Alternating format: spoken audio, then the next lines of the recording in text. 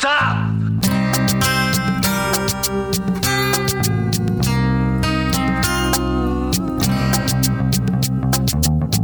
Sure you want the rest of it? Dirty Harry Minute. Dirty Harry Minute. Dirty Harry Minute Podcast. Dirty Harry Minute Podcast. Every penny's worth it. Welcome to Dirty Harry Minute. This, I believe, is the world's, well, certainly Australia's first podcast devoted to analysing and just bollocking on about every minute of the 1971 Don Siegel-directed classic Dirty Harry, starring Clint Eastwood. With me today, I have our usual host, Jonathan. I'm John. This is the sound of my voice. Tim. Hello. And our guest, Ben. How's it going? Interesting minute. Well, certainly interesting from the point of view it's action-packed. We've had a few minutes of a lot of dialogue and exposition. Now we've got some real meat, pardon the pun, in that Harry's eating a hot dog during a lot of it. But, yes, what do you think of this minute, John? I loved it. Speaking of hot dogs, though, Harry he's just had a plain hot dog. There's no sauce or any chutney or anything on it. How do you like your hot dogs, Tim? I like my hot dogs with bit of onion, cheese, ketchup. I like mine up late on Channel 10. Yeah, just when he bites into it, you can see it's just a plain hot dog. I suppose it's easier for the continuity girl. Or is there a bit of sauerkraut on there? I'm not sure. No, I think it's pretty How plain. many takes did he have to do? How many hot dogs did he have to eat? And he's a dedicated clean living. Sorry, listeners, we're just watching it in slow motion and we're watching Clint chow down on his hot dog and His dry hot You dog. didn't mutter really shit. seem convinced that tasted good. I read somewhere he's allegedly a vegetarian. Yeah. But I've noticed in nearly every single Clint film, he eats steak or something like that in the scene, or smokes. Apparently he's a staunch, teetotaler and non-smoker and vegetarian. But in every one of his films, you see him slugging back a beer or whatever, or eating meat. You wonder if in real life he's like that, and then you just make sure the writers put these in his film so he gets to dabble. Or maybe there's a veggie dog. Maybe. Yeah, San Francisco, 1971, a lot of hippies. So. Oh, and he's got to do this line with a mouthful of food. Do you reckon that was more hot dog, or did he have... Well, he certainly spits out a lot of it when he says hot.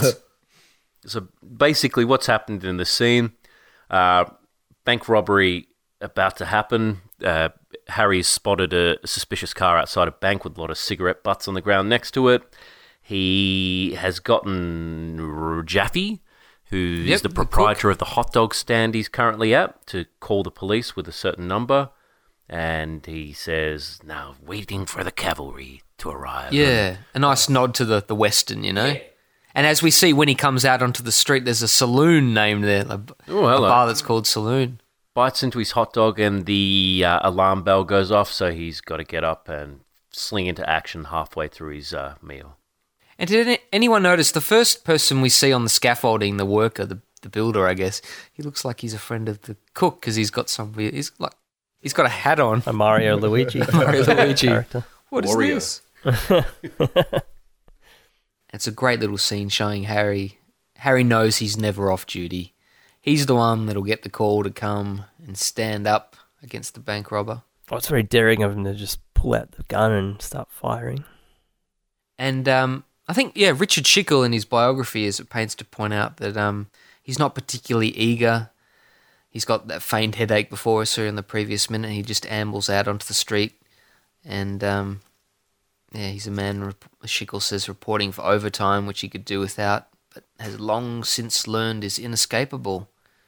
And maybe I'm reading too much into it, but he says halt, which is very official, whereas later on when he's in the stadium with Scorpio, he says, stop! Well, he does have a mouthful of food in this scene, though, which he doesn't have later. What do you think about this? It's a great little mini spaghetti western shootout here, Ben. Well, it's well done. I'm Sorry, just hot curious dog to know shootout if, movie. when they make actors vomit, they give them, a mix to throw up. Yeah. I wonder if this is oatmeal and something he can speak through and like spit out, but just for the right texture and consistency. My other question is why would they have filmed this on the back lot? Why this scene? Is it because of the stunts? The stunts, the cars, with I cars think. and, Yeah. yeah. Having to block off. Do you think stylistically they would have filmed it much different today? Just more cuts? They'd Michael Bay it? Yeah. A few explosions. Yeah.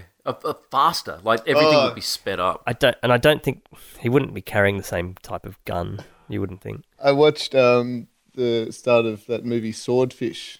Oh yeah. That for a long time they were using to advertise DVD over like VHS, and the fact that it had this like bank robbery scene where like this explosion and it's sort of done in slow motion. Didn't it do the bullet time? Yeah. And it's like, wow, this is what DVD's all about. It's like, ooh, are they all going to be like Swordfish? Then count me out. Now, Ben, you're our second gun expert, so to speak. What? Okay. Do you think the shotgun pellets would have really gone that far? I don't know, 100 yards or whatever to hit Harry? Yeah, but I suppose like you might get hit by one or two. Yeah, because there's a spread. It was nice to see the Interflora label on the flower stand. Bit of spun up. product placement, why not? It must be ancient.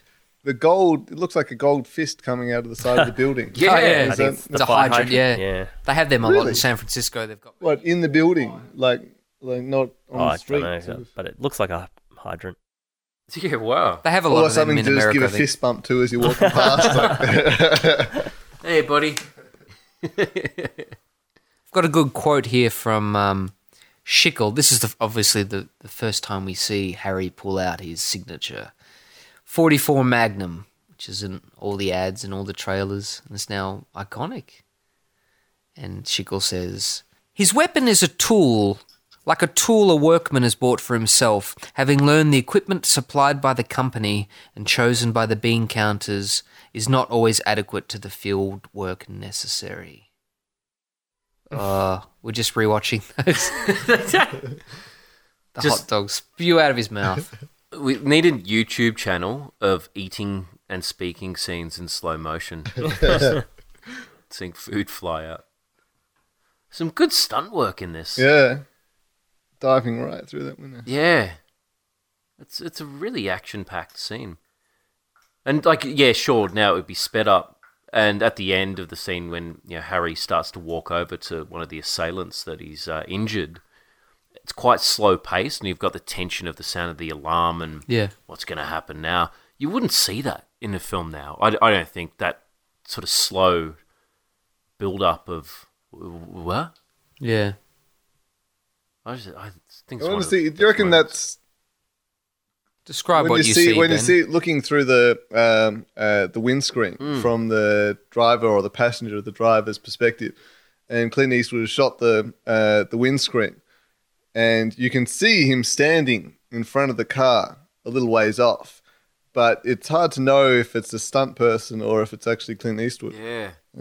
I'd probably bet if you can't see his face that it's probably I reckon not it's a him. stunt person. Although he's quite famous in this movie later on with the school bus scene of priding himself on doing his own stunts. But I don't know. Yeah, if you can't see his face, Yeah, I don't reckon it's him. Yeah. I like the flower power signs on the flower stand, but of course it's a flower stand, so I'm sure that predates the hippie era. It's a cool effect with the water pushing the... Yeah. Everyone on IMDb points out you can see the wire into the boot or the Oh, trunk, yeah, the trunk yeah. for obviously the explosions, and you can clearly see that. But they also refer to the cannon, what's underneath the car to allow it to flip the hydraulic. But I can't really see that. I think they did a pretty good job, really. Yeah, no, this is a really good minute. We're sort of transfixed watching it over and over again. it's also impressive that they you see the windscreen get hit when they're inside the car. The windscreen's clear, and then you actually see something strike the windscreen and make an indentation on it. Must be one of those ball bearings or something like that. But still, I mean, that's somebody's driving the car while they're being shot at. Pretty amazing. Do you think the driver's dead? In your heart of hearts? What in the film context?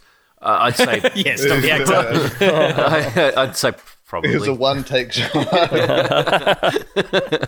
Do you think if this happened in real life today, there would be many consequences for the inspector? Yeah, for sure. In America? Yeah, No, well, certainly I here don't there would be. think so. Not if they were black. Later on, Breathless congratulates Harry on this pinch, as he calls it, but the mayor isn't there in person to give him his thanks. Was there some crap written somewhere about this scene, and they were allegedly Black Panthers? Well, was that an early, like, was that in the script or was that just like an inference that, like... I think it was some bullshit someone made up. Oh, okay. Trying to add more social analysis of the film, like we're doing right now. But yeah, I don't know. I mean, it just looks like a heist, and they just happen to be, of that. Yeah. And once again, Harry is in complete control. He stopped. Well, I don't know what's going to happen in the next minute, but he's got an answer to everything. He does. He's still wearing that suit jacket. He looks like he's barely broken a sweat. He looks calm as hell. It's great. He's the man. Yeah. Gives you a lot of confidence in the character of, that's going to take, the tank to roll this guy over. The actor for the remake's been staring me in the face the whole time. Who is it? Liam Neeson. He's got a very specific set of skills that he could use in this movie. That's what he's been building his career for. Do you think that, like, this is the movie that establishes the 44 Magnum thing? Yeah. Do you think this scene was ever reshot, or that they... I mean, how important is the gun to him as a character? That if it had been a lesser pistol or something like that, would that have made him... Would that have, like, taken something away from the scene? I think so, because it feeds into the dialogue later on about being the most powerful hand. Yeah, but it seems like this whole scene is designed to, show off the gun. Yeah. Yeah. And it's like, well, at what point in the script was it like, well, we need to have a whole scene about the gun, because the gun's that important. But it's not, in the scheme of things, it doesn't really. Yeah. Like, if it was super important, then at the end of the movie, he'd throw the gun in the water, not the police badge. Yeah, it's the first time you see the badge at the end. And I can kind of see that, like, why some people who really don't like this movie would find this scene, like, really objectionable. Like, just because, of that kind of glamorization that, like, oh, he's a man with a big gun. It does become a bit like, okay. Well, as I alluded to before, the subtext is that he's like a tradesman that's had to bring his own equipment to the job. That he's got something bigger and badder than everybody else. But like the fact that, this is why I think they need Chico in this scene, because it's like, he would be surprised by the fact that he's using something that's not standard issue. That this is why I need this, like, big gun to do this sort of thing. Yeah, you're right. In the movie, I don't think we see any other cops with their guns. No, there's out. nobody out here. Or like, Chico has that little... Oh, that's right. The sort of pea shooter later on. Yeah, imagine you had Chico making the phone call, and before the cavalry arrive, and he's in action on the phone and watching, going, "Oh shit, this is I've partnered with a force to be reckoned with." It's a bit like in the fifth one, I think, when he has the Japanese partner. Yes, and I think don't they go on I don't know, like at the start, there's some sort of mission together, and Harry does the business. My memories on the fifth one are a little bit vague. Don't blame me, but. But yeah, Ben, there is actually some dialogue in the sequels that Harry goes, I've seen 38s go through windshields of screw and they don't get the job done. But in this movie, no, you don't have a comparison again, really, apart from Chico. I mean, the shot wouldn't have been the same, without like something like that. But yeah, it does sort of thing. I think that the myth of the gun, and especially since like Scorpio is doing that sort of same sort of thing, sniping somebody from a. He's got his own big gun that he uses to feel like a big man. In that movie, Branded to Kill and all those other... That's the only one I've seen. That isn't even Kurosawa, is it? Is the gun a bit of an affectation? Are there guns in any of those detective movies? Or Yeah, it's they a don't bit different gloss. I don't think they don't gloss over them, fetishize. they seem to fetishize their like samurai swords and stuff in the movies, but I don't think like guns ever really caught on the same way. Well, it's quite a novel idea. Like, if this was just a standard gun that he's just used to dispatch some criminals and, you know, stop the robbery, like you wouldn't think twice about it. Like, but it would just come across as a standard, you know, cop saves the day sort of thing. Yeah. But it kind of adds something or differentiates it from the rest because he's got this powerful gun, stops the crime, and then he sort of mentions it as he's like.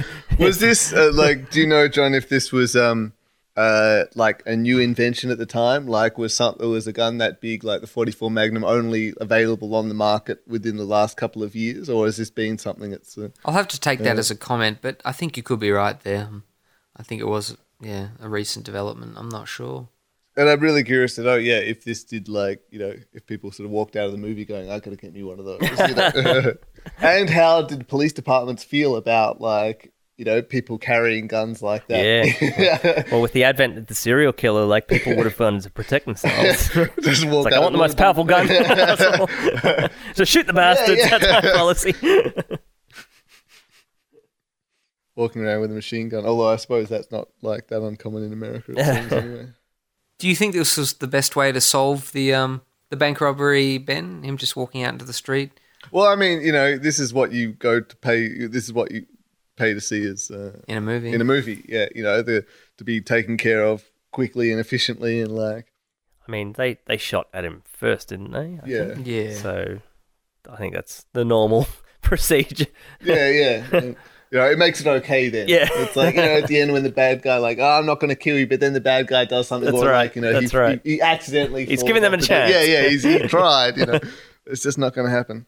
Yeah, it's a great action-packed scene, really, with hopefully even better things to come. Do you have anything else to say about this, Tim? Just showing Harry being a bad mudder? No, I think the gun did all the talking.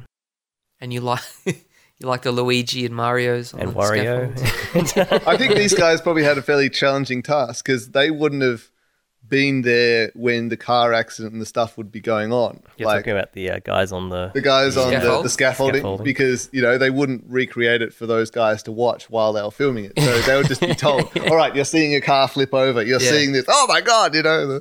So, I mean, that would have been an interesting day's work for that guy and that guy and that guy and that guy. It's a bit like when you hear or see footage of people in nightclub scenes and there's no music. Time to close, I guess. We'll catch you next time on Dirty Harry Harry Minute. Minute. Minute. Not podcast, isn't it? Still an anti-podcast.